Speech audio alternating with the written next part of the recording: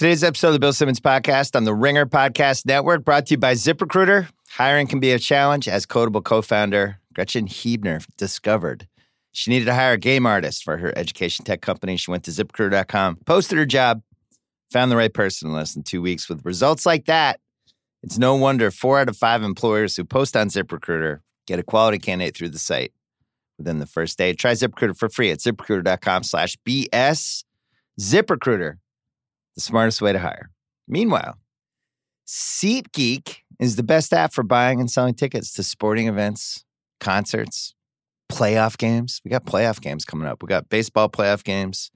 We have the start of the NBA season. We have MLS playoffs coming up. I think I care about that. I enjoy going to the LAFC games. I've used SeatGeek many times, dating back to a historic pull down of great Hamilton tickets for my wife and daughter a few years ago.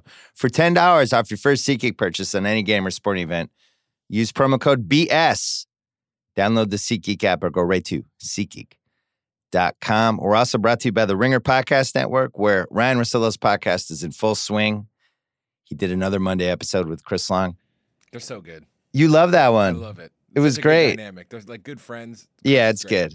I listened to it on the plane today as I fell in and out of consciousness because I was on an early plane today. You can listen to that. You can listen to The Hottest Take, our new podcast that debuted on Spotify this week. We've already had takes on Indiana Jones and fantasy football. I'm not going to spoil them for you, but you can go listen. But we will be having 4 a week on that spot. Rewatchables, Beverly Hills Cop went up. Yeah. Eddie's the all-time apex mountain that's ever happened for Eddie Murphy. Talked about that with Wesley Morris, Sean Fennessy, and Chris Ryan. That is up on the Rewatchables feed. The Rewatchables $19.99 feed. We have 4 movies left. I think Never Been Kissed is this week, so you can subscribe on Luminary and that. We'll talk about that later. Coming up, my old friend Malcolm Gladwell. He's been on this podcast many times. We've done lots of things together, writing-wise, audio-wise, and he has a new book coming up. We're going to talk to him about it right now. First, our friends from Pearl Jam.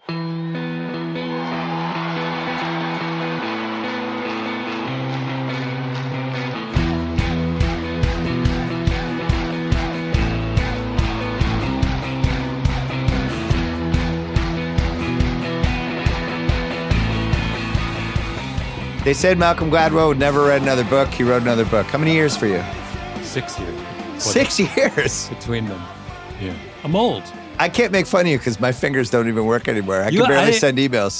There's a whole generation of people out there who don't realize you used to write. I know. I'm wasted talent. They think you're just a waste. Talking head. It's terrible. I'm like the Andrew Luck of writing. I'm just hiking the Himalayas. You don't miss it. I do miss it, but what I don't miss is you can't do the half-ass version of it. You like when you did this book that you put together, I guarantee you didn't just work on it like once a week, like you were doing it. There's still a thing that happens to me. It's usually in airports. Somebody will come up to me and say, I loved those email exchanges you did with Simmons back in the day. And then they walk away. And I just feel like someone stabbed me in the heart because like, I miss them too. You won't do them anymore. I'd do them. I never said I would never do them. The last one we did was my favorite. I thought it was. We did that one for The Ringer. Did, yeah. Yeah. Yeah, it was really good. I'd do it again in a heartbeat. Just invite me. You won't, but you're so busy, like, holding force. I haven't written anything in like 2 years. Yeah. Now I just get jealous when other people write stuff because I always feel like I had a kinship with the people who are writing less. And then you come out and you write this Talking to Strangers book. And one of the most complicated books you've written. Yeah. And it seems like you started. Can you explain the thesis in one sentence? I don't want to go into like the morass of the book, but yeah, the thesis is that the strategies that we use to make sense of our friends and work really well in that context, work really badly when they are applied to strangers, and that an enormous number of the controversies that we find ourselves in the present day are about failed conversations between strangers. You meet the person, you don't understand who he or she is. You're rattling this off with the vigor of somebody who's done like 15 interviews already in the last week. I've gotten really good. That was good, at mixing it up. And what I've done is because you do this thing now where it's all back in the day when you were on book tour, you would give a talk. I would give a talk. Right. Now it's all Q&As. And so now the whole thing is you choose in each place you stop a different Q&A, a Q&A partner who will have a different conversation than a person before. So you want maximum diversity in your Q&A partner. And that way you don't get stale. So this is like a last 3 years kind of trend? Because I've noticed this same thing happened with Chuck when he just did his book. Yeah, it's all. He had his like little buddies in every city there, or whoever, or somebody they hooked him up with. It dawned on people that it dawned on the book publishing business that the people who show up for your book event are already going to read the book. So the last thing you need to do is to preview the book to them. They have it. Right. They're going to go home and read it. So they just want to find out about you and like. Do they have to buy a book to get into the thing? Yeah. So that's. Yeah. So I was of the vestige, which was insane, of you would just go and you would sign everybody's book and it would be a long line. Well, and it was pre-selfies and it was just like, and I always felt bad because I didn't have, if there's like hundreds of people on a line, you feel you got to keep it going. But I also was like, I wanted to talk to people, but you end up just head down saying hi. Your book came out so long ago. It's like the 19th 10 years century. ago. It's the 19th century. It's a completely. You have no more understanding of like. I don't. Of the book tour now. That it's kind of funny how long ago. I think I would like this version of it much more, doing like the little Q&A in each city. Now you're making me want to write a book. And also, so there's all kinds of things that Should I get a ghostwriter? Yeah. Just imitates my style? Well, I've said for years that an update of the book of basketball, it's unbelievable you haven't done that. Like, I don't understand. It's not going to be, you've done all the hard work. You just need to revisit the top 100. You could take a month off and like write, and then you'd maybe I'm playing dumb and I'm doing this already. all right. Maybe I've been rope-a-doping people all along. Yeah, it has been 10 years. A lot has changed. Crazy NBA decade. But is it more fun to sell a book the way things are now? I would imagine it is. It must be like we're taping this on a Wednesday. You're talking to Larry we're taping on Tuesday. You're talking to Larry Wilmore tonight. In Riverside. Last night was Britt Marling, the actress. The night before, who's a friend of mine, the night before that was a law professor at Harvard. The night before that was Sam Sanders, the hilarious NPR guy. The night before that was Brian Lair, who's like the opposite of Sam Sanders. Equally brilliant, but like an old Jewish guy curmudgeon. And so it's 5 completely different experiences. So you pick the list. Yeah, you try and mix it up as much as possible. So you're almost arranging it like a cocktail party where you're walking around the party talking to all different types of people. Like Brian Lair, I just made fun of Brian Lair for like being an old guy. And he was so hilariously down with that. And then last night was sort of super serious because like Britt is serious. She's we talked about storytelling and then Larry, I don't know what Larry's going to be about tonight, but with Larry, you can go in any number of, we could spend the entire night talking about the Lakers. Who knows, right, with him? It's very possible, especially with this upcoming Lakers season. The book, it's more of a psychology book than anything. Not that your other books haven't been, but it really dives into a lot. And every time I read a book like that, and you've written a couple that definitely dips into it in a big way, I always wonder why I just don't read psychology books because I love reading about human psychology. Yeah, and on the other hand, I feel like I'm pretty good at just like understanding the whole things, and maybe it's because I don't read books about it. Like, do you think it's one of those things where the more you read about it, it actually could screw up your compass? Well, there's the problem with reading, with jumping to the kind of source material is that it's vast. Yeah. Like it's just really, really, really, really, really overwhelming. Like you had David Epstein, right, on this, did you on the pod? Like 6 weeks ago. And David is the guy who reads everything before he writes a book. So he does an insane, to master the feel before he wrote Range. God knows how many. He must have spent like a year just reading. And I don't do that. I'm much more selective. But you have to have a sort of an approach to this because you could literally just spend the rest of your life consuming the literature in these areas. It's just. So your process is you start out with Sandra Brand kills herself in jail. Yeah. And I'm obsessed with that. So you're just obsessed with it, not even thinking it's a book yet. You're just like, I want to know everything about this case. Well, like everyone, so she's the case of the woman, the young African-American woman who's pulled over by the side of the road in Texas. Cop gets into an argument with her. 4 years ago. 4 years ago. She gets arrested. She hangs herself in jail. And there is a The whole thing is there's a dash cam video of their entire encounter. So it's one of the only, so of all of these high profile encounters between African Americans and cops, it's really the only one where we have an absolute transcript. We know exactly, like they're still arguing about Ferguson, what happened with Michael Brown and Darren Wilson.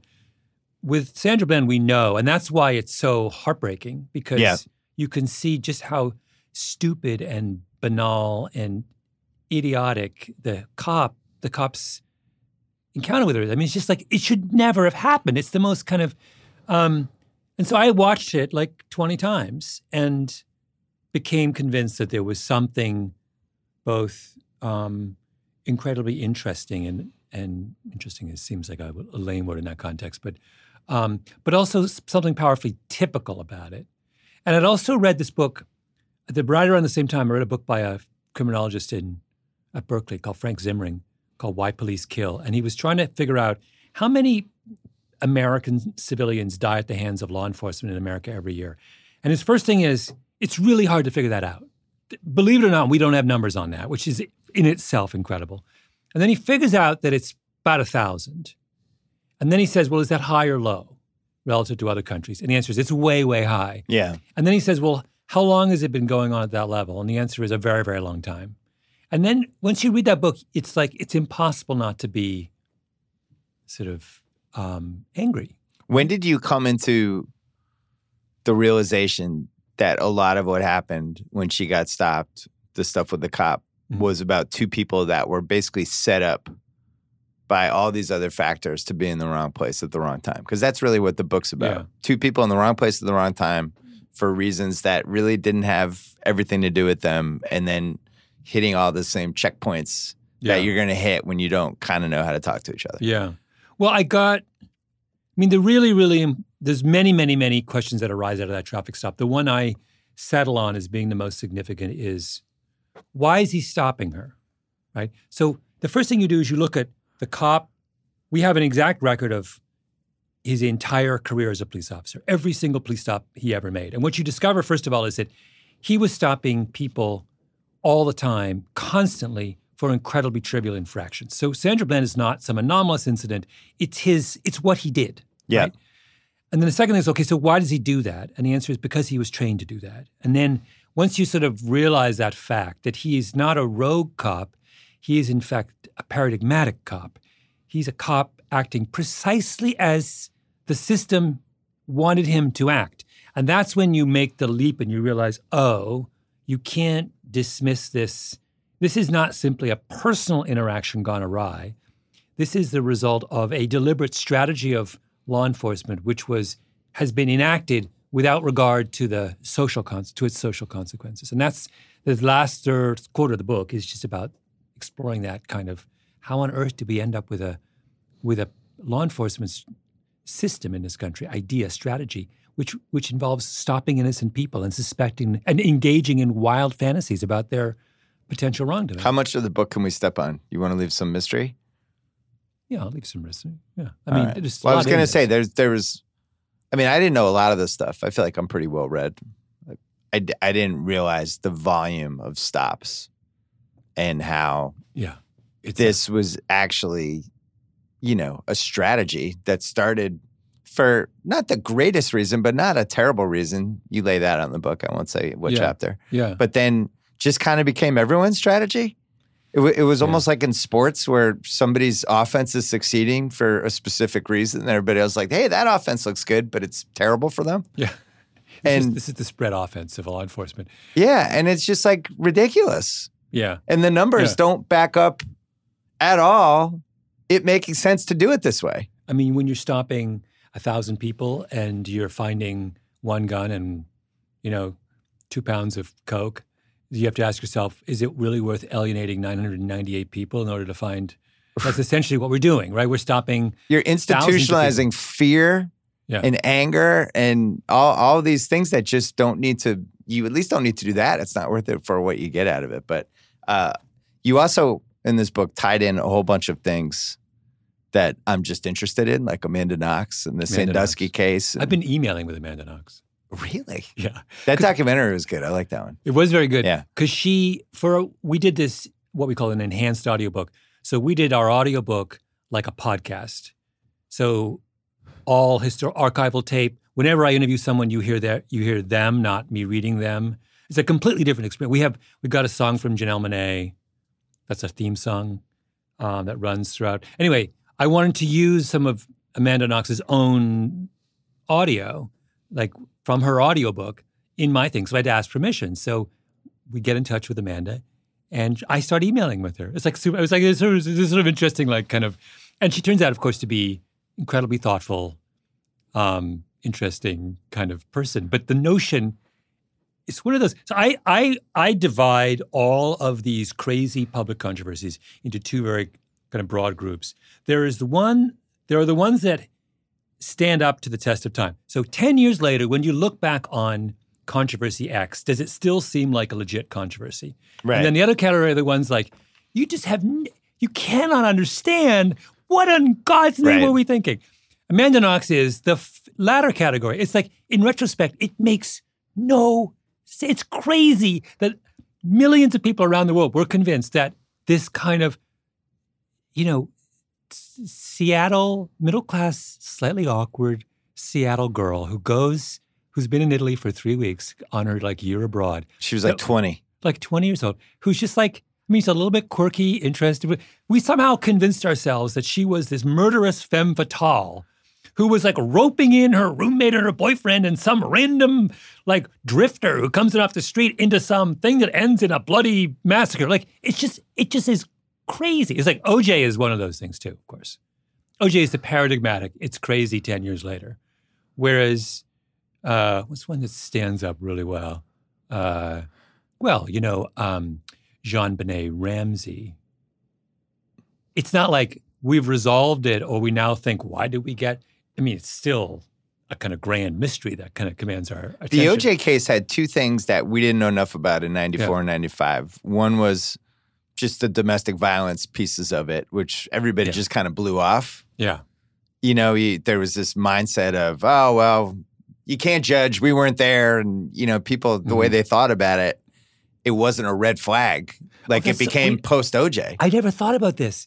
In the Me Too era, the presumption of OJ's guilt is so much stronger because they play the tape, the 9/11 tape. It's stronger post-OJ because that was the one that shone the light on this whole thing. And she's the worst one was when she calls, and this is after a couple times the police had come, and she's just completely defeated. And she's like, it's Nicole Brown Simpson. You've been here. Yeah. It's about OJ. He's going to kill me. She's not even scared. It's she's just convinced she's going to die. I think people heard that and it made them completely flip how they thought about this stuff. The other thing was DNA. And we just didn't understand that in 1994 and 95. Yeah. And even I think younger people understood it, but I think older people were like, well, they could just leak the blood and they just didn't get it. So you think that the switch was flipped on our kind of understanding and appreciation of how serious domestic abuse is. You think it's flipped by OJ? I think right around then. I think it's later, but maybe I'm wrong. Maybe OJ is the beginning. I think OJ, and this is one of the reasons why Ezra's documentary about him was so great. It's this tipping point of 9 different things. Yeah. Where it's just life is different after this happens in this spot and this spot and this spot and this spot. And even the concept, you talk in the book about people's perception versus what the reality is, and they see what they want to see. And a big piece of this OJ thing was, he couldn't have done that. He's OJ. Yeah. And we 10 years ago, I think we did a back and forth on this where we were talking about who would the most surprising person be right now, as surprising as OJ was in 94. And it was basically Barkley. It'd be if all of a sudden Barkley just murdered somebody. And we're like, nah, Charles would never do that. That was how we felt about OJ in the mid-90s. It's he's no way. Yeah. Stop it. Also, the question that would be asked today about OJ is whether he had CTE, all that stuff. Yeah. Immediately. Or whether it was, the other thing was whether, his behavior also looks a lot like roid rage. Yeah. It's either CT or, I always feel with Aaron Hernandez, I know here we are talking once again about the Patriots, but We've disowned Aaron Hernandez. We never won a Super Bowl with him. It doesn't count. The discovery that Aaron Hernandez had the CTE of, it wasn't like some insanely advanced case of CTE. I feel like I actually watched Stephen A. on ESPN talk about this, and he was like saying, "Don't use that as a." He was like, he didn't want to incorporate that fact into his understanding of Aaron Hernandez. And I thought, you know what? That's a big mistake. I think you have to. It doesn't let him off the hook, but it does say that this is like this is actually a kind of a way of thinking about problems that I like a lot, that I use in this book, particularly when I talk about the Stanford rape case. When just because you bring in an outside consideration that affects behavior does not mean you are letting the perpetrator off the hook. So to say, I have this chapter on Stanford rape case, which is all about alcohol. What does alcohol do? How Brock does it Turner, feed you into talk about. Yeah, Brock Turner case. How does alcohol, drunkenness, contribute to sexual assault? And a lot of people, their first impulse is, by saying alcohol contributes heavily, you're trying to let Brock Turner off the hook. Wrong. 100% wrong. In fact, it greatly clarifies his responsibility for his own behavior. So he's not just responsible for his behavior towards women. He is also responsible for the things he puts inside his body. So we've now told him, dude, you're 18. There are two things you need to worry about. One, do not act like a criminal towards women. Two, don't ingest substances at such a rate that turn you into a criminal, right? Right. It is. Or that you can't control even what you're doing walking straight. And any decision you're making, you can't control. And with football and CTE, the same thing applies. Well, I've noticed with the Antonio Brown thing the last couple of weeks, the way people have talked about him, and you saw a little bit with Andrew Luck too, who I joked about at the beginning of this, where, I think that people have been hesitant with Brown because they don't know if there's something wrong with him. Yeah. And I think if this had been 10 years ago, 20 years ago, it would have been like, that guy's a lunatic. He's taking his crazy pills again, and he would have been like a character. Yeah. And I think this has happened in a lot of different parts of sports and culture, like even something like child actors. Mm-hmm. And you think like in the late 80s, early 90s, which was really when child actors grown-up child actors were fucking up left and right.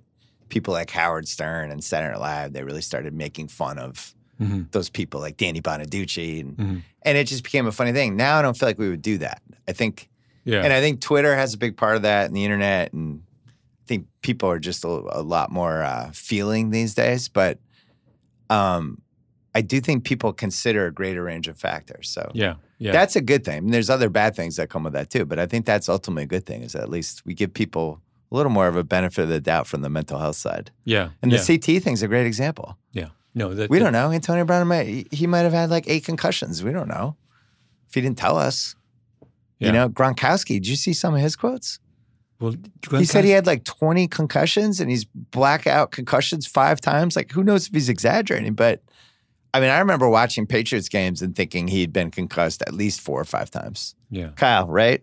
Oh, no doubt. I wouldn't be surprised by any number. I mean, Edelman got concussed in the Super Bowl when they were coming back against Seattle. Yeah. And stayed in the game and caught the game-winning touchdown. So God only knows. Oh, man, it's so, I mean, and we haven't even talked about how many concussions Brady's had just by virtue of being on the field for that long. It's just made him more handsome. Make his hair grow. Turns out that's a side effect. It's a huge man ahead right now. Remade hair. The WWE, the worst. Everyone talks about dead wrestlers and crimes of WWE. They had one thing happen that was so terrible that it's kind of been. It was almost too horrible. It was Chris Benoit, where he killed his family and himself. That, yeah. And they said his brain was like not even recognizable. Yeah. And there was just so much damage, and he was. Wrestling in the height of the chair shot era, where for 4 or 5 years, it was like a big thing hitting people over the head with chairs. And these guys were like getting dizzy. And then they were going to the next city and doing it again. And his brain was just mush. Yeah. There's a guy who I interviewed for my book. I have a chapter of the book on torture, when I sit down with the CIA guy who did all the waterboarding. And then I had to sit down with this other guy who studies what happens to people when they've been traumatized. And that second guy, super, super interesting. And one of the things he told me, and it's not something I went into in the book, he was saying the thing that's fascinating about PTSD is you could have two soldiers who go through exactly the same experience, exactly the same.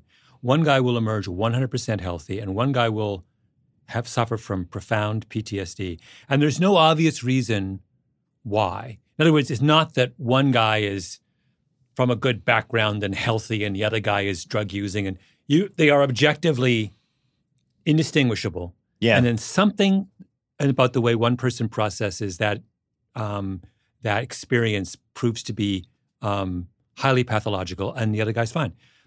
And he was sort of the question he was trying to answer was, can we distinguish between those two people before they go into battle? But what's really interesting about that is then you have a situation where in order to be a soldier, you would be screened for this, and we would have this weird thing where they would say to you, Bill, you're one of those people who's not going to get PTSD. You're a grunt. You're on the front lines. And then Malcolm, you're going to work in the commissary back in the base and be totally. Now, the same thing is, of course, going to happen in football because the same is true. There are some people who get multiple concussions and they're fine. And there are others who develop profound CTE. We have vague reasons to understand what distinguishes between these two, but it's very clear that someone like Aaron Hernandez has this profound susceptibility to that, had that profound susceptibility, and he was off the rails by 22, right? Right. And it's quite possible that, Gronk could live to be 95 and, could be a brain surgeon and go back to school. I mean, it's just, we're probably a generation away from people screening your kids and saying, I think this is, by the way, the only way football survives, is that in the early teenage years, they start aggressively screening kids and saying, okay, this kid, you don't have any of the susceptibilities to concussion related, you can play and you can't. And that's going to be like a really interesting, and what if the percentage of kids who have the susceptibility is 70% of the football playing, or what if it's 5%, right? It's huge difference in outcomes. And soccer, lacrosse, and hockey too. Yeah, you will do it for, and the sport that will flourish is running, of course, my favorite sport, because everyone's going to have to run cross country. All the people who get kicked off the soccer team. It's going to be the last one left. It's going to be fantastic. I think about the concussion stuff constantly because my daughter's now 5'8", and she's playing striker, and there's corner kicks or crosses, and this one of the things she's good at is going up in the air and trying to get a header. And if you watch soccer games, a lot of times, you go up for a header, somebody else does, you crash heads or you hit the goalie. But not only that, I had somebody when I did that story years ago explain this to me, that it's really, really crucial that your neck muscles be strong. Right. And that your head be fixed at the... So she's good at that. So that's good.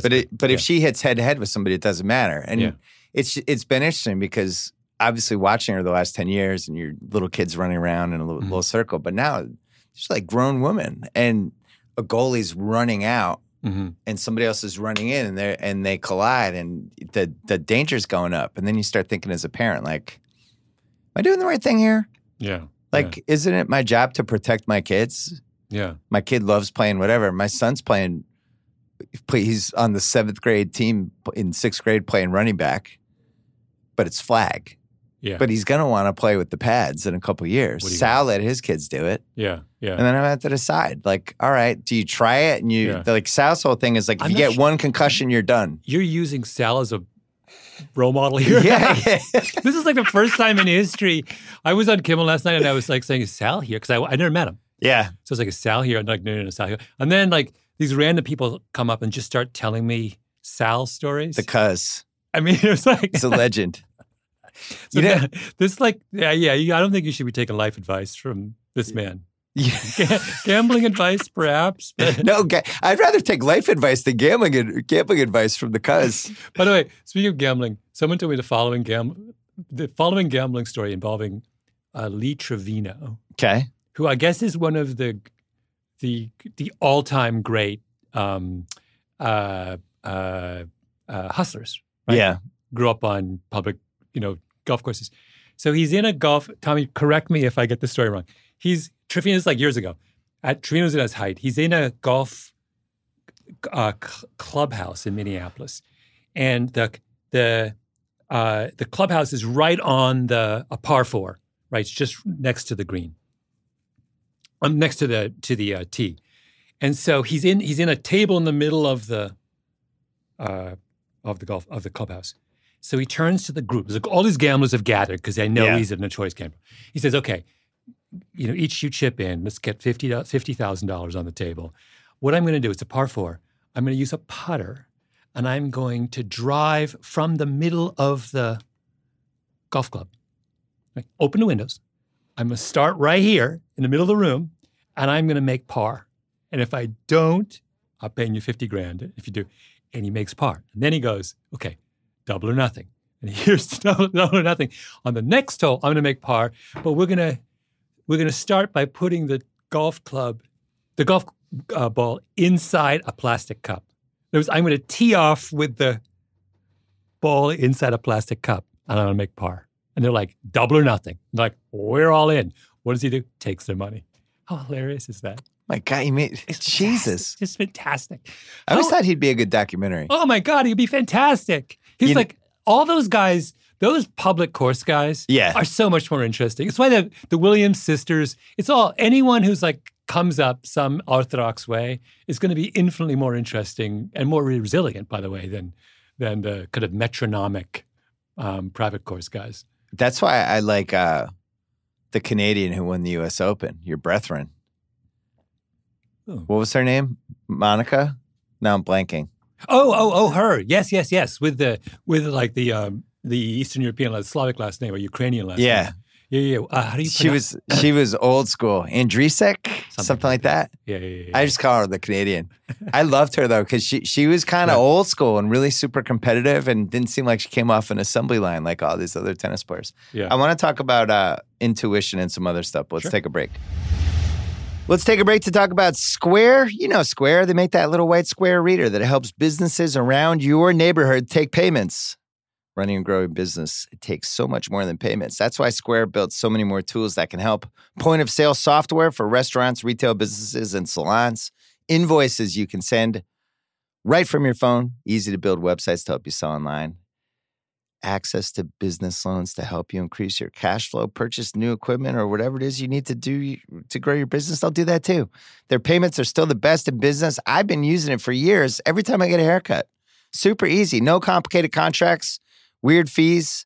You always get your money fast, even instantly. And since Square makes all these tools, they're all built to work together. So whether you sell stuff on Instagram or a website, whether you own a restaurant or a retail boutique, whether you're nephew Kyle trying to produce a podcast on the street on Melrose he pulls out his Square. He's like, does anyone want to do a street pod with me? Square has tools for you. See all the ways Square can take your business from square one to whatever's next at square.com/go/BS.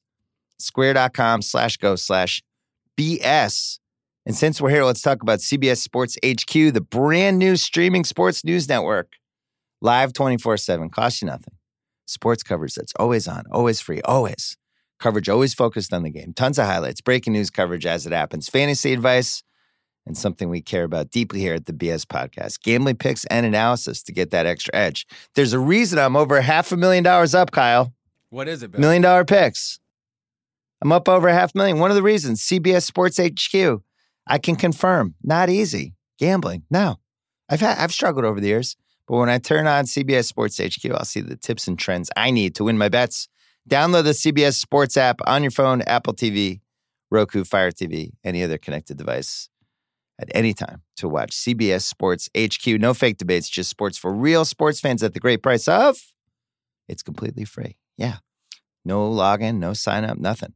Download the CBS Sports app. Watch CBS Sports HQ today. Back to Gladwell. Intuition's a big part of your book. Mm-hmm. And it got me thinking, you didn't put this in there, but you could kind of read between the lines with it. I think all of us have watched so many TVs and movies that we've been conditioned to think certain people act certain ways, especially like those Law and Order and CSI type shows. And it's like you go to see the person and whoever's playing the possible suspect has like 4 moves basically, and you kind of have to guess with those 4 moves. Yeah. And as you point out with like the Amanda Knox thing, she fit the profile if it was the Law and Order episode of like, oh, I bet she did it. I bet she's the one. Which is how the Italian police actually acted. Yeah. They're like, no, she did it. She did it. I'm using my intuition here. And they just convinced themselves that they did it. But how much do you think like pop culture plays with all this? It's got it, right? So I do this thing in the book where I take an episode of Friends and I had, there are these psychologists who are experts in what's called facts, which is a notation system for identifying and registering all of the expressions that your face can make. So there's like, I forgot what the number is, 100 expressions your face can make, and they've got a number for each one. So they can look at, what you do with facts is you look at a 2-minute stretch of Friends, and you can notate every expression that goes across the face of the So if your brow furrows, it's like F2. Action unit 1 is where the inner part of your eyebrow goes up, which is a sign of distress. Yeah. Right? So that's called AU1. And then So did you have to memorize all these little codes for each face thing? It takes like 2 years to master facts. It's like really, really hard to do. Yeah. But I found a facts person, and I sent her 2 minutes of a Friends episode, and I said, do a facts analysis of every expression made by the people on Friends. And then we went through it together, and we said, okay, does the expression on their face match their internal emotional state? So if there's a scene where Joey is angry, does his face show anger according to the classic? And in absolutely every instance, the facial expressions of the actors perfectly match their internal emotional states, which is why you can watch an insanely complicated episode of Friends with the sound off and know what happened. Yeah. You don't need to know. You know that Monica is upset, and you know that Ross is perplexed and that Joey is dumb because their faces perfectly show the thing. If you watch a lot of Friends and a lot of TV where actors who are trained in this, what's called transparency, they are trained to perfectly represent their emotional states on their faces. You think that that's the way the world works. But in fact, that's not the way the world works. If I were to reach across the table right now and punch you in the face, right, which would be both surprising and then angering for you. I'd use a safe word probably. You would use you would think your face would show surprise and then anger, right? Yeah. Probably wouldn't. Your face might not show anything at all. I would think you would explain why you did it. I think it was part of the podcast. It's a test. Tommy and I have cooked this up. The Friends. Oh, go ahead. I'm sorry. No. So I mean, that's one of the many ways in which, what's a great example of this is Kawhi is drafted by Seattle. No, not Seattle is considering drafting Kawhi, right? They bring him into the room, and I forgot who the GM was at the time of Seattle. It was just before they moved to Oklahoma. And they bring Kawhi in, and Kawhi is sweating through his suit.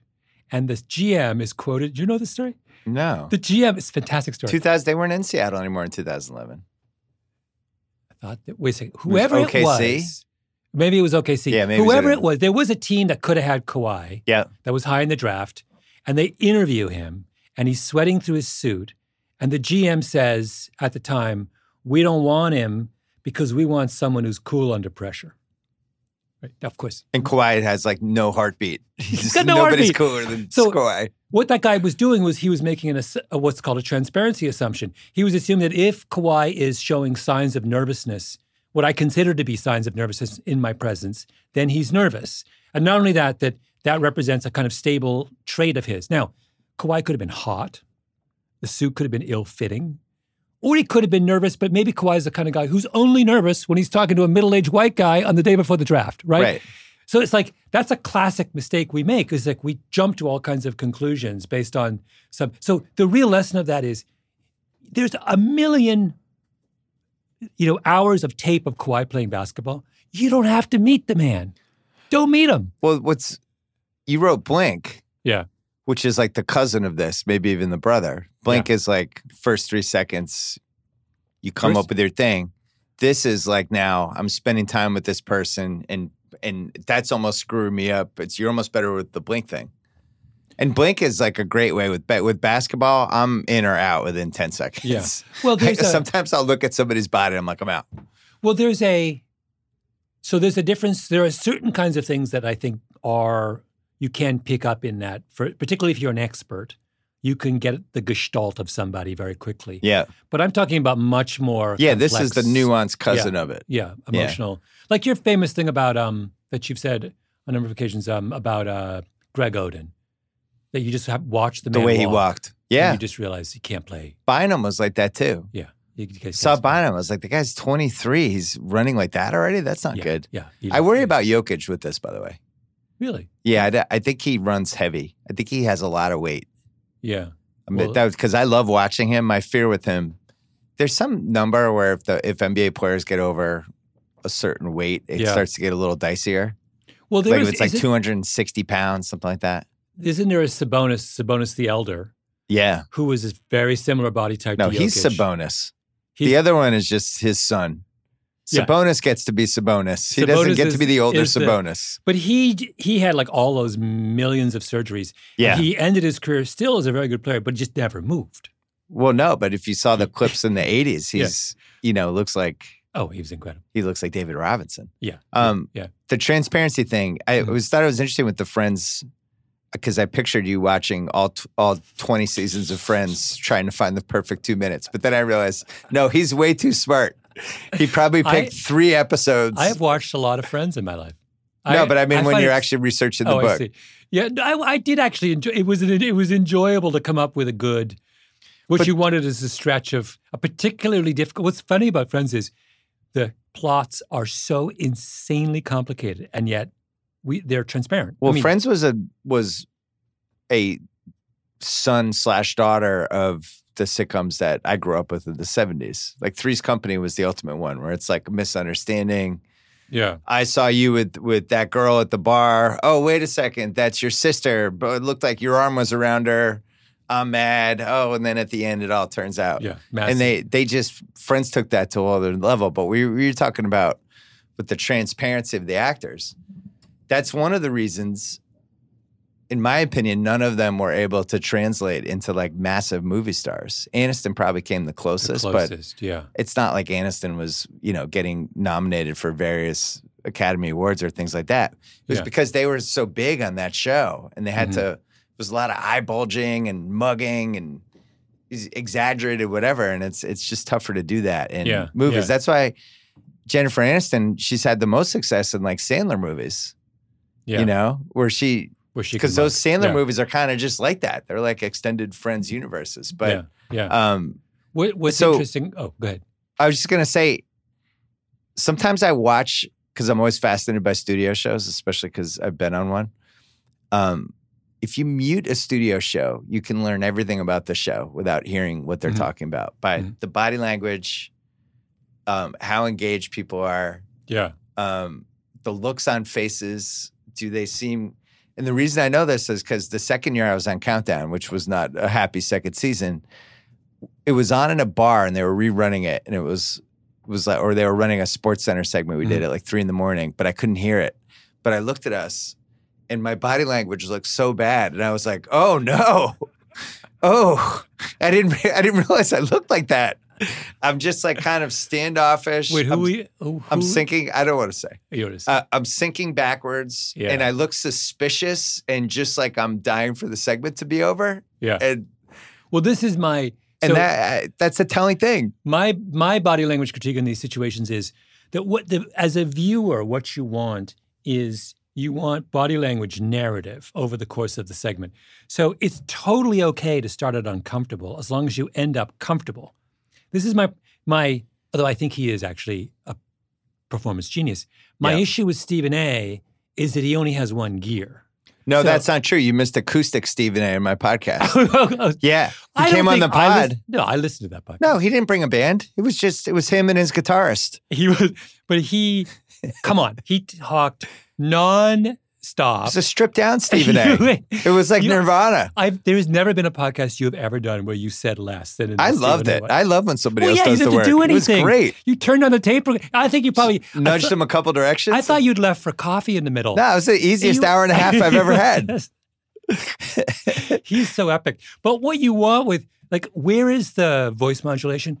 Where I want him in an emotional moment to get really quiet and soft and then rev back up. I want the... So I know he can do that because we would hang out at the finals on the big set that they constructed. And that's when we got to know each other, when everybody thought we hated each other. We actually liked each other. But he can do it. We can do it. Yeah, he is mastered performance with opinion. He's figured out, it took him forever. Yeah. But he has figured out how to do it where there's like a little twinkle in his eye the whole time. You never take him 100% seriously, but he's put real thought and analysis into And no one what has he's worked saying. the accent better than his accent is just fantastic. It's great. It's just fantastic. He's done an unbelievable job. You just reminded me, speaking of the NBA. By the way, West Indian. I always have to bring this up, but Stephen A. I think one or both of his parents are Jamaicans, if I'm not wrong. Really? Of course. He makes so much sense as a West Indian. Totally does. That should be your next book. I have a Popovich quick rant I want to do. I've been thinking about Popovich. Yeah. I wanted to do this on PTI. I was in PTI yesterday, but we did all football. I'm just annoyed by Popovich. The cult of Popovich. I cannot believe you're saying that. I know. This ties into your book and perception versus reality and how people think versus actually putting thought into stuff.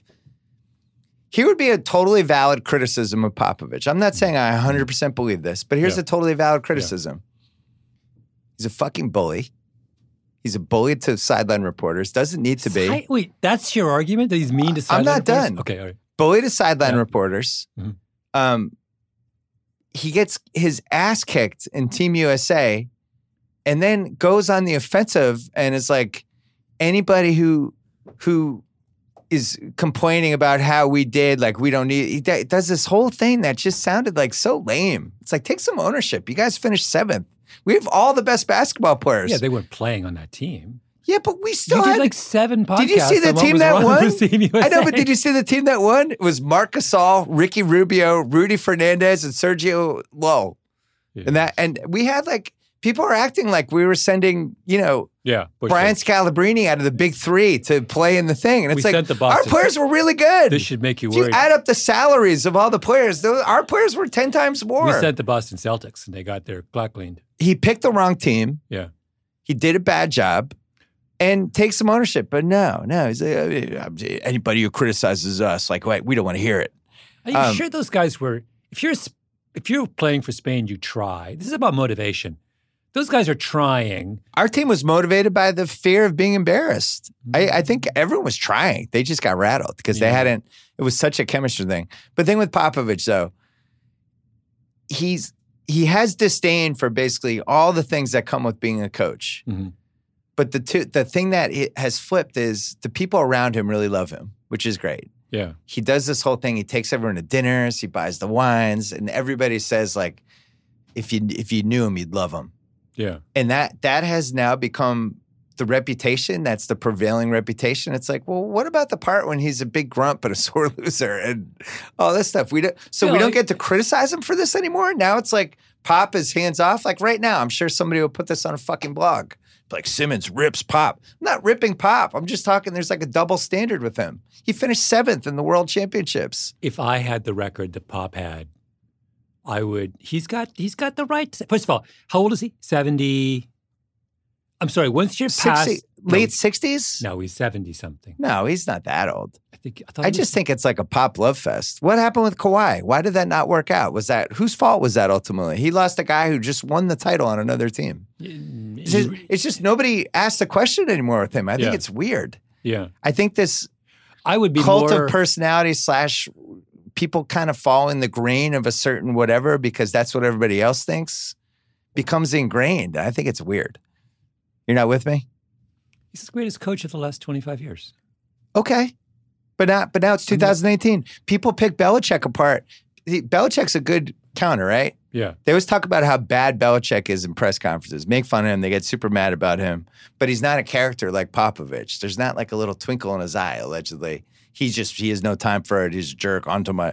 But then Belichick will have these press conferences where somebody will ask him a really interesting football question and he'll answer it for like 3 minutes. And it's fucking awesome.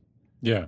And it's like, somebody will be like, hey, Bill, that the way you covered that punt in the second quarter in Miami, the way you used the gunner, what was that? Because I've never seen you do that. And his eyes will light up. He's like so happy. Yeah. And then he'll explain it. But here's what I don't understand. I understand why do you need a great basketball coach to be good or excel at anything else? I'm just talking more about how somebody's character takes hold one way or the other. Yeah. Whereas with Popovich now, who's been a grump this whole decade publicly, basically, but now it's part of his shtick. He gave up Everybody's his like, oh no, summer. he's great. We love him. He gave up his summer to coach a B team, an American B team. I don't think you can harsh on him. Everybody else was like on the beach.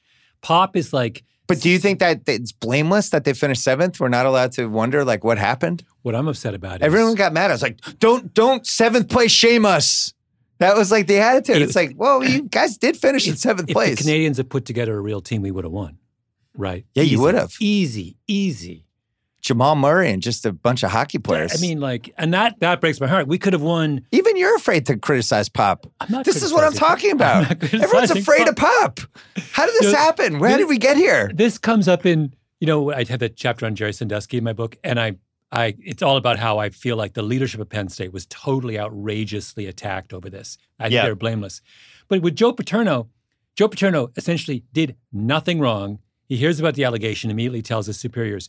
And the critique of Joe Paterno was essentially, why was a 75-year-old football coach not behaving towards a suspected pedophile with the savvy and insight of a psychiatrist? Right. Or he's a football coach. He doesn't even know what the words. There was this hilarious. There's this moment in, I think, one of the trial transcripts where someone asked, well, did you use, when they asked the quarterback who goes to Paterno, McCreary, the former quarterback, goes to Paterno to tell him this allegation, did you use the word sodomy?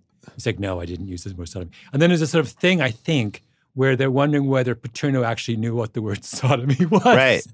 He doesn't. He's been thinking football 24 hours a day, 365 days a year for 60 years. He is not going to be alert to the darkness inside the heart of one of his former coaches, right? You can't ask him to do that. That's why you have mental health professionals or trained psychologists in the world to handle those kind of problems. And we do this thing sometimes when a crisis happens, we suddenly expect our leaders to be skilled at absolutely every job under the sun. Well, you covered this really nicely in the book about the spy from Cuba. Oh, yeah. And 40 signs that this was a spy, and they just botch it. They have her dead to right at one point. They miss it because they see what they want to see. Yeah. Much like people think Pop did a good job at the World Championships. You're not letting this go. No, I'm having fun with it because I'm going to enjoy the blog post tomorrow when somebody gets mad. Because God forbid somebody criticizes Pop. Yeah, the aggregators are going to come for me. That'd be a good horror movie. The Aggregators, new from Blumhouse. In this book, I love spy stuff, and I realized my dad is he's going to Martha's Vineyard for the weekend. He goes to the bookstore, and it's whatever has a red cover with a Russian symbol on it. He's I'm in. I'm that guy. Oh, is that Cuba? Is that the island of Cuba and a red cover? I'm in. Yeah. I have all those books. And I've never been that guy, but I kind of feel like at some point in my life I'm going to be that guy where I just start plowing through those books. I have read, literally hundreds of those. If it has the word spy in the title, I own it. I have a whole section of my library at home, which is just nothing but spy books. And there's spy stories I didn't put in. If I had my way, I would have written the whole thing. So that may be your next ones, just spies. What's crazy is Cuba had the upper hand with the CIA. Really they were spies. the small market hoops team just battling the Knicks and Lakers and beating us. First class spies. It's true, actually. Double agents. An interesting thing in general about spy stories is that small countries always have. So East Germany played West Germany they routed them in a spy game. Cuba has bested the United States over and over again. Israel massively outplayed its larger Arab neighbors. Right. It's always the case that there are these. So you think we need more funding with spies? We got to tell Trump. He's got this. The spy thing, my conclusion is since we're so pathetic at finding them, and why bother at all? Why don't you just give up? Just give up completely. No, spies. Shut down the spy division. There was a paper I read by this former CIA guy who said the spy game, the espionage game between the Soviet Union and the United States over the course of the Cold War ended up as a wash. By the end, we knew all their secrets and they knew all our secrets because each of us had spies from the other side high up in our defense intelligence that gave everything away. So he's at a certain point, you have to say, well, why don't you shut down all of the espionage operations? Because you're no further ahead. Just give it up, use the money for something else. I mean, the only thing the CIA ever pulled off was killing JFK. That's the only thing I can remember them doing successfully. And they murdered a president. I watched one of those, the podcast, I forgot what it was the called. Aggregators are coming for me again. Simmons says CIA killed JFK. There was an RFK podcast last summer. Up Rocks. Which purported to be a podcast about how all the conspiracy talk about RFK's death was nonsense, that had the effect of completely radicalizing me and thinking that there was a huge conspiracy about RFK. It did seem like there was a second shooter. No, I've done the RFK deep dive. That's like I bought all the books. I went down the rabbit hole. Yeah. And I was like, I'm more convinced of the RFK stuff than the JFK stuff. Well, JFK, there's nothing to be convinced of. There was a second gunman who shot him, killed him with a shot to the head from a different direction. What else do we need? In a back and forth, they doctored the Zapruder film. In a back and forth we did once, I mentioned my favorite theory, which is the fact that JFK was shot accidentally by a Secret Service guy who was in the car behind. Yeah. He panicked, and that was the second gunman.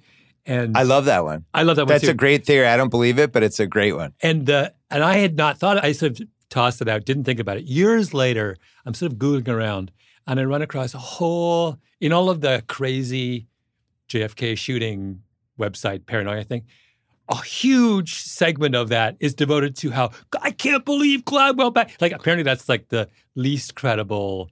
It's like it's the beginner's error. It's but that's Bill James was a big proponent of that theory. I thought James's book on his crime book is so completely fantastic. Yeah, it's good. He does a good job with that whole. The man is genius. I go on the only Reddit page I go to.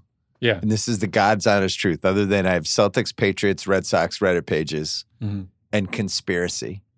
Oh, you go on that. I go every day. Bill. I always check. Conspiracy Bill loves the Reddit conspiracy page. It's completely crazy. But they've been on this Epstein thing from like day one.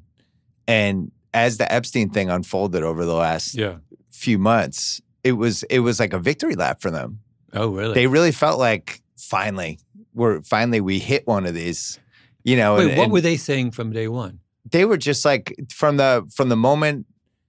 I mean, he did go to jail in 2007, but when the Miami New Times, they did that huge long piece like a year ago. The fix was in on his initial sentence. That fix was in, but then when the Miami paper broke all the stuff that actually happened, and you know, if you go into the deep internet, they feel like there's this whole rich people, and you know, underage girls all over the place, and Eyes Wide Shut's a parable for all these different things that happen, and somebody probably has an island, and then it turns out this guy actually had an island. When you have the island, it's a problem. And the island that nobody's been able to really see. It's a red flag when you have the island. You're like, island why? With weird shit and weird pictures, and that story is fucking bonkers. That was like the worst story in 10 years. Yeah, it was bad. And I actually feel like it didn't get enough attention, weirdly, especially the part where, he managed to kill himself in jail as the two cameras just happened to be malfunctioning at the same time. And the two guards were sleeping because they had been overworked. And it just kind of came and went. It was like, what is going on? And now people think he's still alive. Really? They think they took a different body out. That's where I'm off. I'm in on all the other stuff. But the whole fake your own death thing. Yeah, the conspiracy thing, which has gone sideways in a lot of horrible ways this decade. And I think is one of the ways we're going to remember all the bad things that happened this decade. I still enjoy some of the old school ones, like the JFK era. Yeah. I like when that like kicks back up. First gen conspiracy, yeah. I thought that was going to be Trump's only positive thing he did this entire presidency was unleash all the JFK files. Just be like, I'm finding out. JFK, UFOs. And be like, all right, well, at least he did this.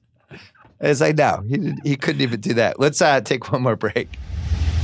Let's take one more break to talk about DoorDash, an app I just used about 5 days ago. It's dinner time. Your stomach's rumbling.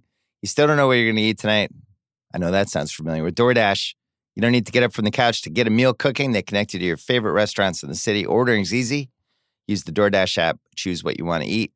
A Dasher will bring it to you anywhere you are. Not only that burger place you love that might be on DoorDash and probably is, but Wendy's. You do Wendy's. Oh, wow. Well, 310,000 other amazing restaurants are there, too. They connect you door-to-door delivery in over 3,300 cities, all 50 states, and Canada. Order from your local go-tos or choose from your favorite chains. Chipotle, Wendy's, Chick-fil-A, which the Simmons family has stepped into multiple times thanks to DoorDash, and the Cheesecake Factory. Don't worry about dinner. Let dinner come to you with DoorDash right now. Our listeners can get $5 off their first order of $15 or more when you download the DoorDash app and enter promo code BILL. $5 off your first order. Download the DoorDash app from your app store, the app store, any app store, and enter promo code BILL. Again, just do it. Since we're here, let's talk about Luminary, the podcast subscription service with some of the best content around, including Rewatchables 1999, which is heading toward a finish. We only have 4 left. We also did Break Stuff, the story of Woodstock 1999, which you can find in the Luminary. All you do is search for Break Stuff, and we have a new one coming next month. Did we announce the new one yet? We did. Did you? Oh, you teased it. I teased it. It's about a basketball franchise that was in the National Basketball Association and still is. That'll be my tease. Luminary gives you access to a bunch of other original shows, like the one that I just teased, from innovative, dynamic creators you can't find anywhere else. Trevor Noah. There's a sex podcast. I'm not going to say the name, but it's a good one. Guy Raz has one. Fiasco, about Trump's daughter. That one's there. There's a lot of good ones. The Luminary app, free to download. You can use it to listen to thousands of podcasts, including this one, whether you're into music, TV, film, comedy, sports, whatever. Check out Woodstock 99 and so much more, like Rewatchables 99, only on Luminary. Get your first 2 months of access to Luminary's premium content for free when you sign up at luminary.link/Simmons. After that, it's only $7.99 per month. Luminary.link/Simmons. 2 months of free access. Cancel anytime. Terms do apply. Let's talk about something you told me before we started this podcast. Yeah. This book's been out for how long? 1 week. And the actual hardcover is selling 70% as much as the audiobook. The audiobook, so right now, we are the number of audiobooks. So we did a special audiobook. This is super interesting. And we did a special audiobook where the audiobook is produced like a podcast. So you hear, I don't read someone's quote in the audio. I give you the tape, and we have scoring. We got a song from Janelle Monáe, which is a theme song of the thing, and we use archival tape. And it's like listening to 10 consecutive revisionist history podcasts. If you listen to the book, 10 chapters, 10.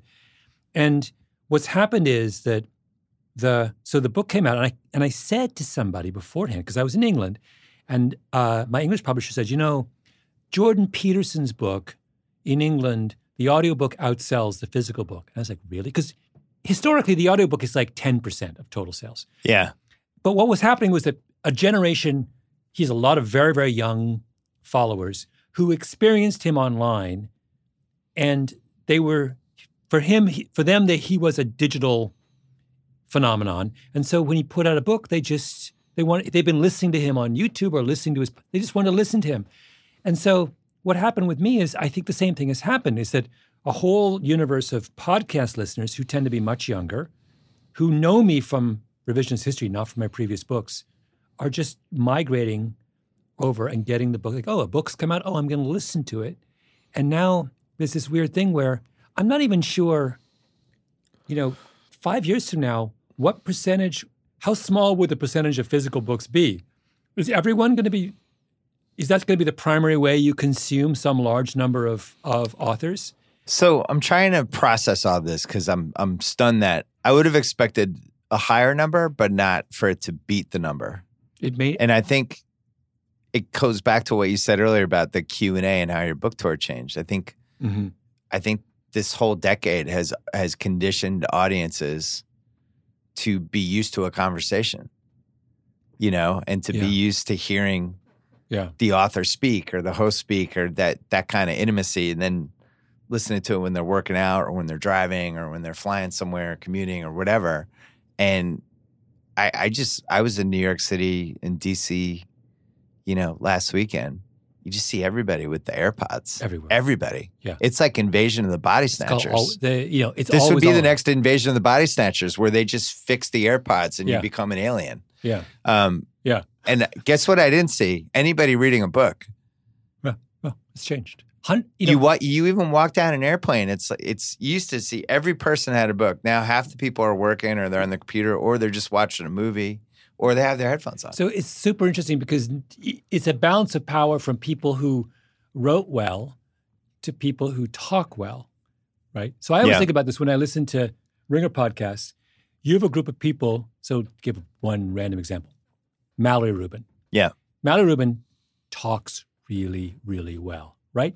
She's a voice you want to listen to for whatever. We can break it down, but there's just something. Her personality comes through. She's incredibly compelling. 10 years ago, that would not have mattered, right? It would have been if you talked to her casually in the office, you would have been charmed by the conversation. But the fact that she had an incredible verbal presence was a stray fact. It was, unless she went on TV, but then TV is complicated too, because then you have to look the part as well as sound the part. Now with audio, all of a sudden people who have this particular weird, previously undervalued gift of being able to express themselves really well, but also the tone of their voice is a voice you want to spend time with. Right. That person is now suddenly elevated, right? The book contract Mallory could get today is 10x what it would have been.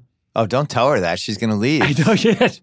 Love Mallory. I find that fascinating. Like, this happened in like 2 years, that everything flipped and a random group of people with compelling voices suddenly went to the head of the line. I think something else happened, though. Yeah.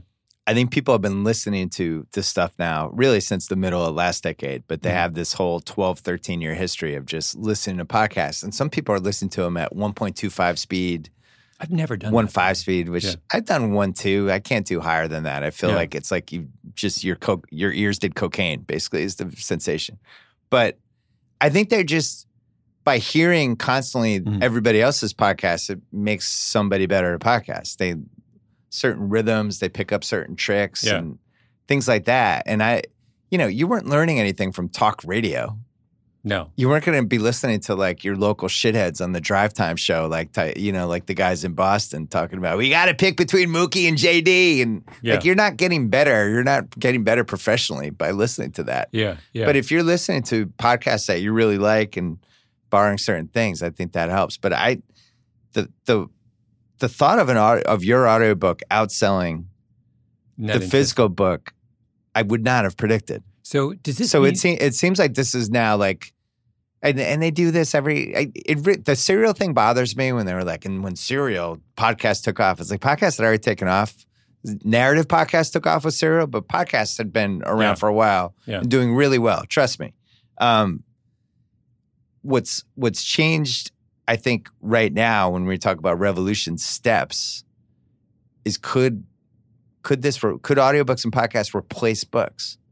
Well, that's the question. So why 10 years from now do I put out a physical book at all? Is it or is it simply an afterthought? Do I do an audiobook and then someone sees it and says, "Do you mind if I turn that into a physical book?" And I'm like, "Okay, sure."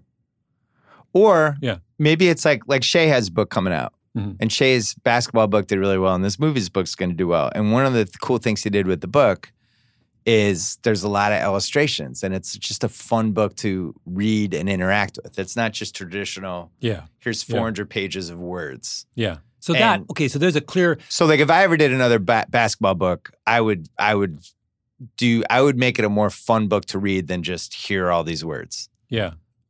And maybe that's... If you redid Book of Basketball and you broke up the top 100 into 10 segments of 10 players each, and it's a 10-chapter audiobook, and you release the audiobook one chapter a week for 10 weeks, and you charge $2 for each chapter.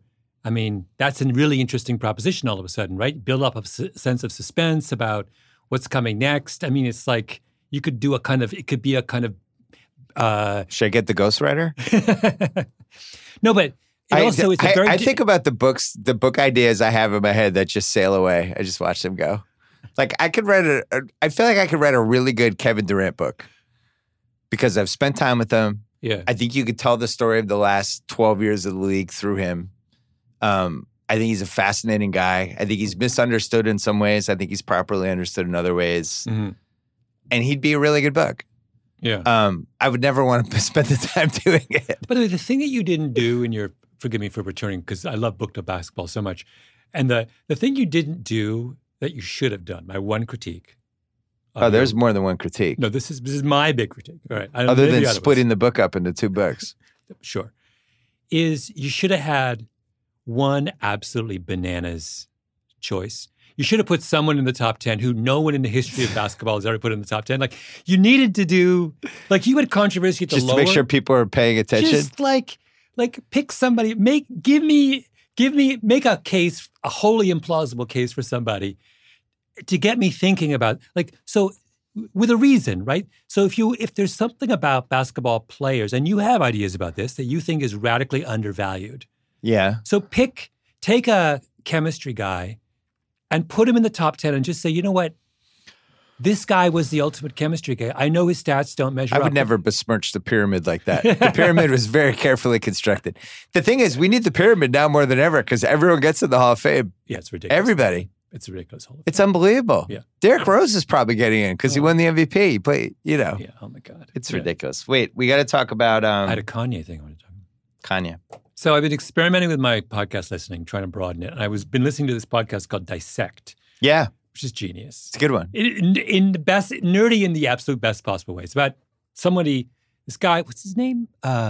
He's a funny, so the C. Anyway, the podcast is one guy who breaks down typically rap albums, but sometimes R&B albums. He does Frank Ocean, he does Tyler, the Creator, and he does Kanye. So I was listening to the first episode, or maybe it was the second, in his Kanye series. And he's talking about that moment in 2009, I think it is, when Kanye, member, interrupts at the Grammys. He says when Taylor Swift is about to win, he says, with all due respect, Beyonce had the greatest video of all time. And it's this big controversy. I had forgotten that Obama, among other people, called him a jackass after that. And there was this huge moment in pop culture that Kanye stood up at the Grammys and dared to call into question the fact that they voted Taylor Swift over Beyonce, right? Now, what's fascinating with that, of course, is that the idea of a participant in a contest disputing the result in the world of sports is commonplace. Yeah. Daryl Morey did it with Harden and Westbrook. It's complained about it. But no, in the game too, the Rams-Saints game, the playoffs, every single player speaks up after that. So, and what's interesting about that is that the outcome of a football game is actually highly legitimate in a sense that the game goes on forever. You have 100 chances to win. And the complaint, but even then we allow someone to complain about one of those 100 outcomes if they aren't entirely fair. Yeah. And we're fine with it. We're fine with the coach or the players popping off in far more blunt and uncivil terms about the unfairness of the outcome. Kanye complains about the outcome of a totally absurdly rigged, illegitimate, Grammy voting. Are you kidding me? Grammy voting is a bunch of, I don't even know who votes for it. It's people, half of them probably didn't even pay attention. It died when Toto won 5 Grammys. Nobody ever took them seriously again. 1982, the death of the Grammys. So you have a kind of preposterously, a preposterous election. And a guy stands up who is a legitimate player in the world of music and points out something that, by the way, is true. In retrospect, did Beyonce deserved the Grammy over Taylor Swift? I think people got upset because it was embarrassing to her and it was a young woman and people felt like it was not cool. First of all, Taylor Swift can take care of herself. Well, we didn't know that at the time. Oh, we just knew her as in fact, young up-and-coming artist. People can take care of themselves more effectively. Well, now we know Swift. she's... No, but my point is in sports, it's fine. And the process is legitimate. In music, they act like Moses came down and had the Grammys on stone tablets. And how could Kanye question Moses's, it's the whole thing. And the fact that we got so upset at this, that Obama felt compelled to weigh in and call Kanye a jackass. That was one thing that, secondly, if you listen to the tape. Can I interject one thing? It would be funny to have a game show of Obama's worst interjections versus Trump to try to figure out which was who. Because Trump totally would have intervened on Kanye versus Taylor Swift. He would have. That was a weird move for Obama. Well, I think he did have some weird ones over the 8 years. Like he definitely was feeling himself a few times. Very seriously. Yeah. I feel he had to, and I don't know the context in which he weighed in, but. All right, go ahead for your second one. The tape itself, it's not like it's an outrageous, he actually, he says, I forgot the exact words he uses, but he says, I respect your accomplishment, but I got to say, Beyonce's video is the best video of the last 10 years, whatever. It's not like he's saying, fuck you, you don't deserve this, white girl. Like, no, it's actually... That would have been awesome. He's doing what any real music fan would do. But in the world of music, you're not allowed to be a music fan. Yeah. Which I just think is bananas. What is wrong with the world of music where everyone acted like an atrocity had just been committed because Kanye dared to prefer legitimately Beyonce over Taylor Swift? Let's flip that around to a sports example. Yeah. Serena at the U.S. Open last year. Oh, yeah. Gets the penalty for being coached, which they caught on videotape of the coach coaching her. Yeah. And the ump nailed them on it. Now, whether that was her fault or not, and I don't think it was, and that's why she got upset. That's her coach, and he was coaching, and the guy saw it, and he nailed her. That's one penalty. Second penalty, she broke her racket on the court. Yeah. A point went the wrong way. She shattered her racket, and then after that started berating the ump and was calling him a thief and all these things, and then lost a game penalty in a match that, in my opinion, she would have lost anyway. Mm-hmm, mm-hmm. And it all swung Serena's way, and everybody's like, "Oh man, it's so unfair. What happened to Serena?" Yeah. It's like, what happened to her? She got coached, and her coach got caught. She destroyed her racket, and she called the umpire a thief. I don't know if I'm going with poor Serena. Yeah. On this one. Yeah. Yeah. I think that story was somewhere in the middle, right? I think the umpire maybe didn't handle it perfectly, but I much prefer a world where athletes or music stars express their legitimate emotions and passions in the middle of these highly charged contexts. What I don't like is this sanctimonious air that people have that treats sports contests like it's an election, or like it's the cardinals meeting in the Vatican to choose the next pope. And how dare you question the selection process? Since when are these popular culture rituals sacred? They're not sacred, right? The world's a lot better place when people roll their eyes at a Grammy selection and say, "You guys screwed up," right? And that's and the other actually the. See, you feel this way because the Jamaican sprint team has been cheating with steroids for the last 20 years, and you've just looked the other way. Not been cheating. No, you've just looked the other way as it's been a steroid factory. I'm sorry. Which sprinter in the past few months was temporarily that is suspended? True. I'm kidding about the sprinter, the Jamaican team, by the way. Don't get mad at me. Not Jamaicans. No, there was. It was a U.S. sprinter, right? Just got caught. Christian Coleman. Although it turns out it's a much more complicated case than it appears. He wasn't caught for cheating. He had you're required to.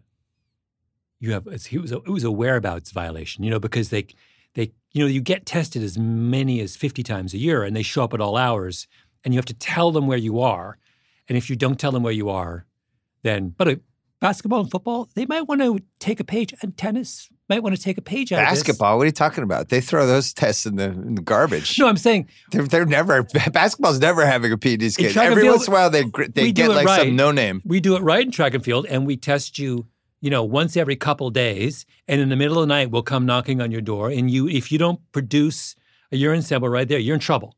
Right? That's the way it works at that level of. The only way there would be an NBA superstar PED scandal is if the guy was being photographed by an investigative team walking out of, the pharmacy or whatever with a whole box that said steroids in big letters.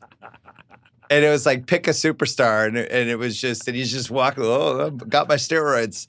That's the only, even then Adam Silver would be like, wow, we don't know what was in the box. We don't know. I don't know. We can't judge. Too much. We couldn't find the box. Nothing was in there. We'll never see an NBA player get caught. This reminds me of the basketball story I want to tell nothing to do with steroids, but having to do with the greatest basketball player of all. I had this really... Larry Bird? No. Oh. LeBron. I had this really interesting chat. No! No, of the current generation. Michael Jordan's the greatest ever. Yeah, okay. Don't be a LeBron truther on that. I had a chat with this guy who runs a company that it's one of those, you have this little wristband, and the wristband collects, it's called Whoop. It collects like 40 bits of, I've forgotten how many bits of physiological data. Yeah. And they crunch it. It's all sent to a server, and they crunch it, and they give you all your readouts. And they do all this work with athletes. And one of the things that it does is it tells you it's really about your recovery. So it will say, after you've worked out, it'll say, and you wake up the next morning, it'll say, how much have you recovered from your exertion the day before? And why this is interesting is that you've had all these discussions with Russillo and others, I know, about the 82-game NBA season. Is it too long? Which would be extinct soon. Yeah. So this is all about that number, right? That if you are day in, day out, not getting back into the green is, I've forgotten, I think it's 75% and above. If you're below 75% recovery, or below 50% recovery, you are risking injury by continuing to exert yourself at a high level. So the guys who don't, and this is a very, very powerful predictor of your chances of getting injured, right? So if you're someone who does not bounce back to 75 or 80 on a nightly basis, you're heading into danger zone. So they were talking about LeBron. And what's fascinating about LeBron is, they said they've never seen anything like it. LeBron is a guy who can, right after his workout, he'll be in the 20s. And the next morning, he's like at 80. And the argument was really fascinating, that maybe one of the things that makes him so extraordinary as an athlete is that not that his overall levels of performance are greater than his peers, but that he returns to something close to normal faster than everybody else. So that other guys, so if everybody was fully rested, LeBron's advantage over everyone else would be 5%. But in game 75, his advantage is 25% because he's at 85 and they're at 40, right? And then the second question is, well, how much of that is innate and how much of that is, this is what I asked, is that because LeBron's doing something different? And they said, yeah, that it does. Some of it is innate, but some of it is LeBron has taken this question of recovery more seriously than his peers in basketball. I love that. And so it was the 2011 finals when they flipped it, because Miami felt like he was tired during that finals when he sucked against Dallas. Yeah.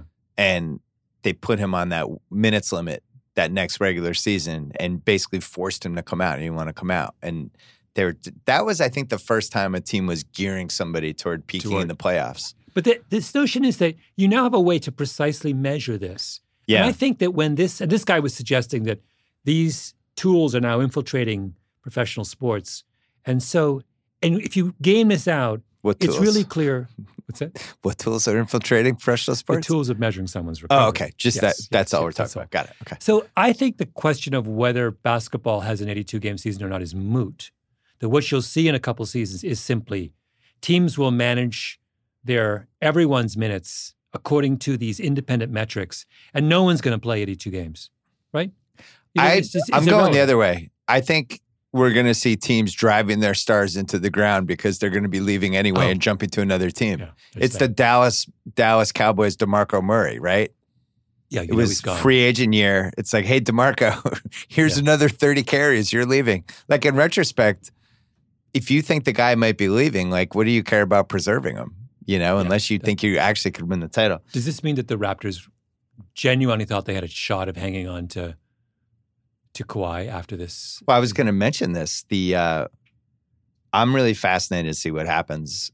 There's a whole bunch of shit going on behind the scenes right now in the NBA with the tampering, and a lot of it's been reported. But we're talking about owners or people that work for certain franchises really trying to crack down on tampering, like in crazy ways. Like we get to check your phones, that kind of stuff. And Adam Silver is at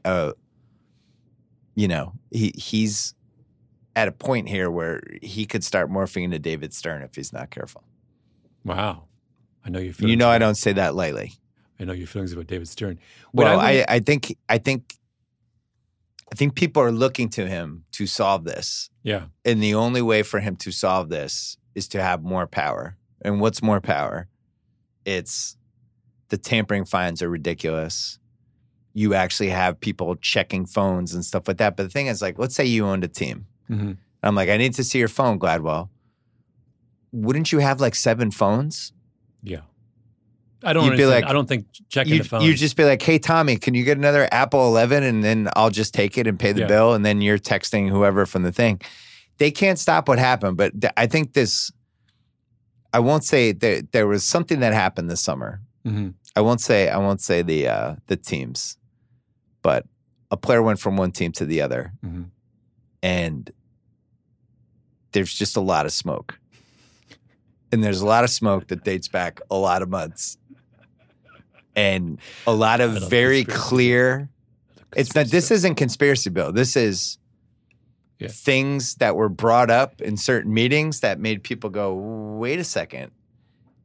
There's just a lot of smoke, and what happened this summer cannot happen again.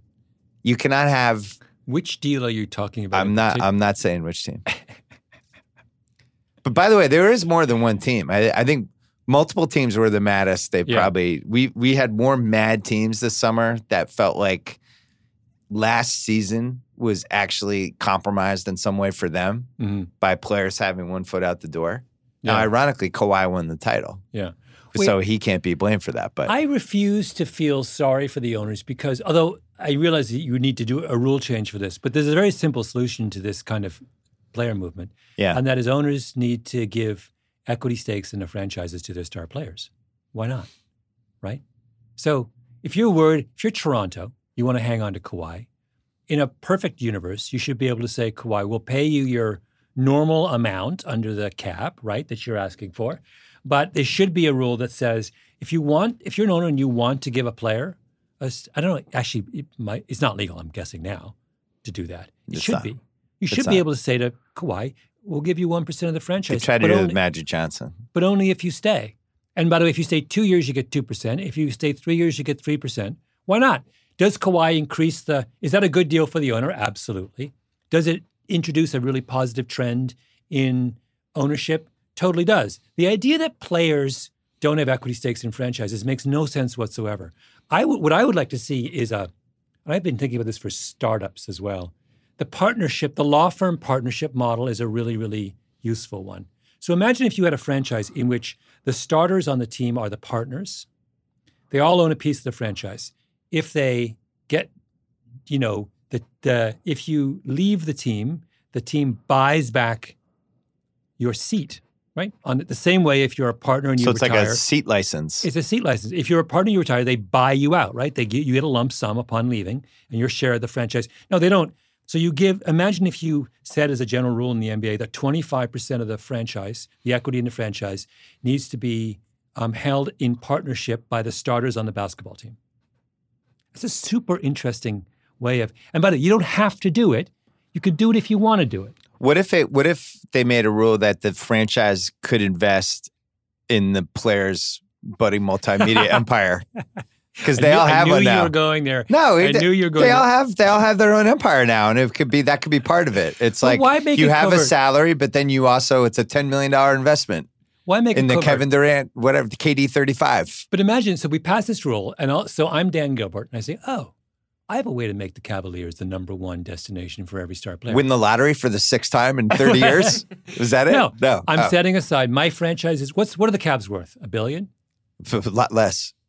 Oh, come on. They get $1 billion for it. These days? I think 800 to 900 is probably the high number Gilbert right now says, for a low team. I'm going to set aside a $200 million equity stake in my franchise to my 5 starters. And so each starter will have a partnership that is worth, $40 million. They would never do this. I know. Well, but no, they would do that if they thought that would, if you're Dan Gilbert and you thought that by doing that, you could attract 5 of the biggest stars in the game to come to Cleveland, would you do it? Yes, you would do it. You're talking about a group of rich guys that are always convinced they're smarter than everybody else. They'll just be like, I'll just find the next whoever.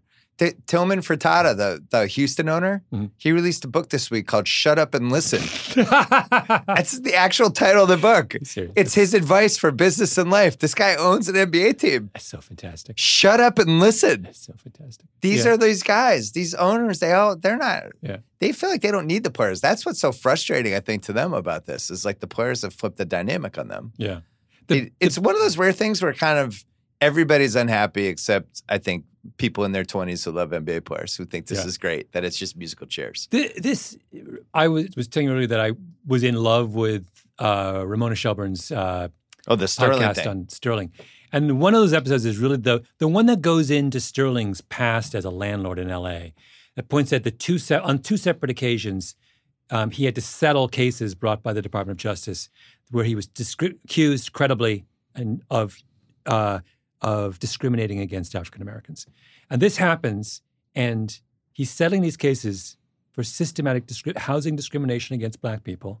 And he's the owner of a sports franchise largely played by African Americans. And what happens? Nothing happens. Nothing happens. But 20 years later... I used to call him the racist slumlord in my column. That's right. This is like in the 2000s. Yeah. But somehow... a taped phone call with his girlfriend when he objects to her putting an Instagram picture with Magic Johnson, that's going to bring him down, right?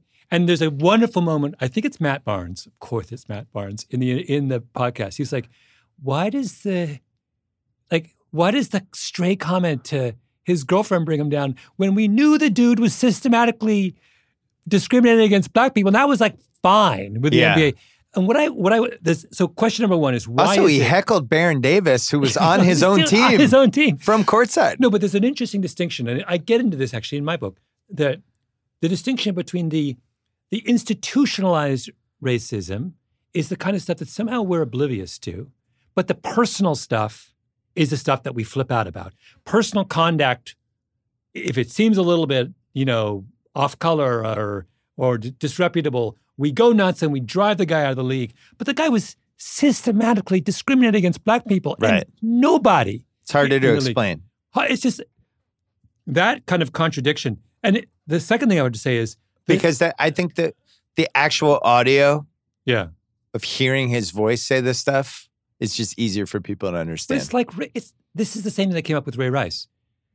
Ray Rice goes to the NFL and says, I'm going to get fired from the Ringer. I'm going to get fired from the Ringer. I'm going to fire so myself. So he can say, we all know he hit his girlfriend really hard. Because he was dragging her out of the elevator. Yeah. It was the assumption. Yeah. We're fine with that. Like, all right, just take a couple of games off. Right. And then we see the video which shows, he hit his girlfriend really hard. We weren't fine with that because the suspension was too low, which was one of the reasons that became such a big thing that summer. But it didn't, we had a description of an activity which generated X amount of controversy.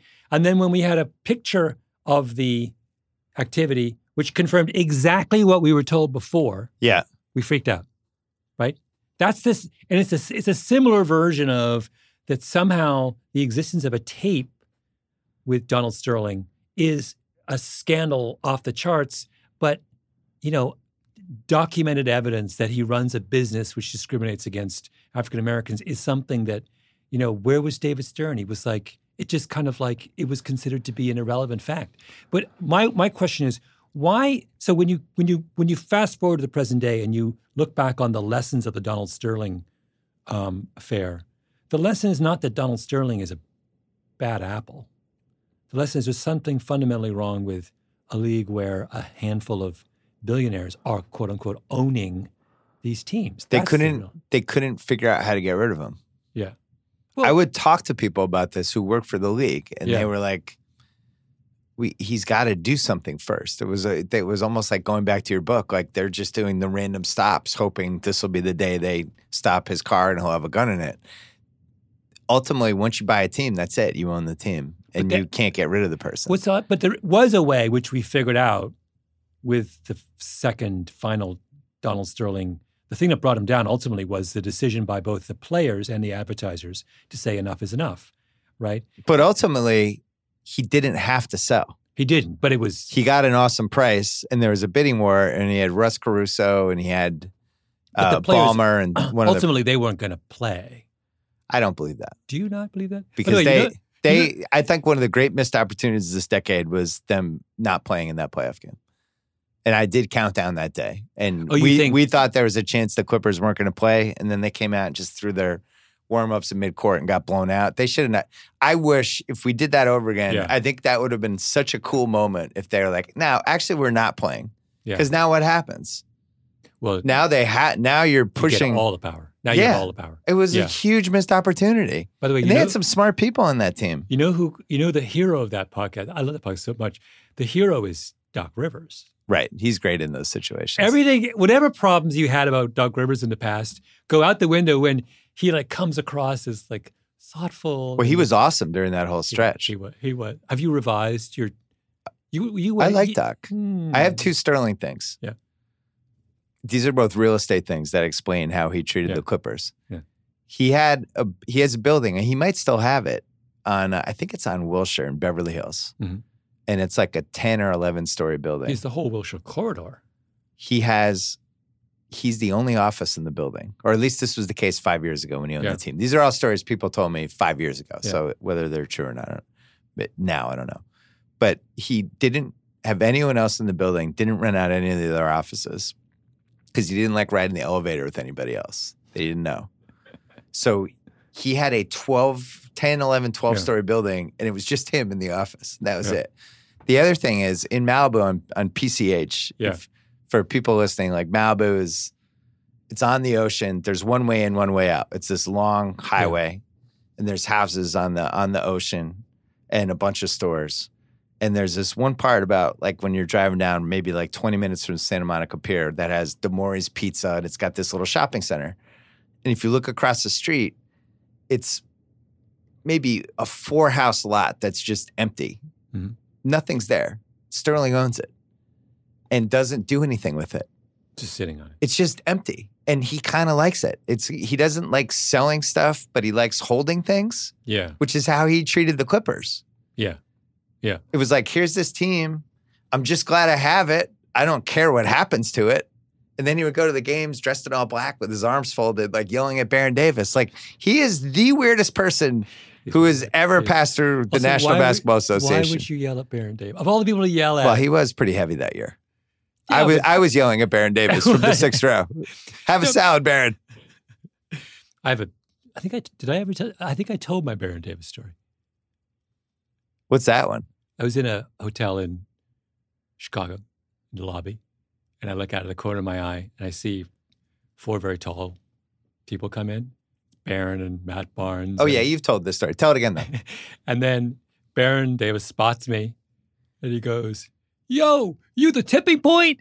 And they were reading Tipping Point in their book group. It's so fantastic on so many levels that they had the idea. It was like the 07 Warriors, right? They had a book club. They had a book club, and they were reading my book. I love Baron Davis so much.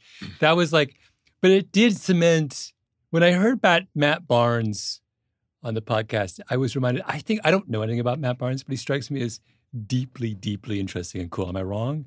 Yeah, I've always thought he had media potential. He's dabbled in some, but I'd be interested to see if he could. Yeah. He could go up a notch. That was in in my entire life, that's a top. For Baron Davis to shout across the crowded lobby, "Yo, you the Tipping Point," is just the best thing ever happened. I did the NBA draft diary for Blake Griffin's draft. Uh-huh. He was the first pick, and it had goals or whatever. They would run these graphics, and his goal was to host Saturday Night Live. Uh-huh. And I made this joke in the diary. I was like, "Oh yeah, the odds of that are 10,000 to 1." Meanwhile, he was on the Alec Baldwin roast last week, and he was great. Yeah. He has really good delivery. His jokes were good. I'm like, that might actually happen. That would be amazing if that was in the NBA draft just that year, that his goal was to host Saturday Night Live, and he actually might be a Saturday Night Live host. You watched the Alec Baldwin roast? No, I saw that part. Oh, I see. Part of it was online. I'm going to watch it, though. I still love roast. It's one of the last places yet where anything goes. It's really it. It's just roast. It's the only place you can make jokes anymore. It's like Jeff Ross, and he will be doing this until he's 90 years old. Oh, my.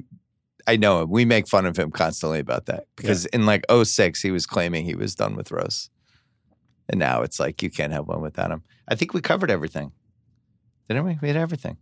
Where are you going next?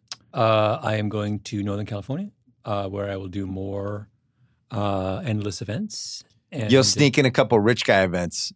It's possible. Tommy, what are the odds? Gladwell sneaks in some rich guy events. No, that's not true.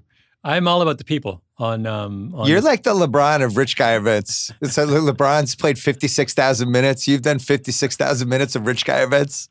Just you and 7 CEOs having tuna fish at 11 in the morning. So this is completely unfair. It's completely unfair. This is good. Read the book. It's called Talking to Strangers. Thanks for coming on, Malcolm Gladwell. Thank you, Bill. All right. Thanks to Gladwell. I can't wait for Thursday. $1 million picks, Mallory's most intriguing, and a surprise guest. You guys aren't going to guess this one, I promise you. Thanks to ZipRecruiter. Don't forget to go to ZipRecruiter.com/BS. Thanks to Malcolm Gladwell. Thanks to Square. Square is more than a little white credit card reader. It's a whole system of tools built to run and grow any kind of business, from point of sale and payroll to invoices and online stores. Go to square.com/go/BS to see all the ways you can take your business from square one to whatever's next. Kyle. Thursday, House and I are starting a new segment called Kyle's Corner. Get out. You have to tell a story about your life at the end of the podcast. Oh, man. Yeah. Right. Kyle's Corner. That's coming Thursday. Until then.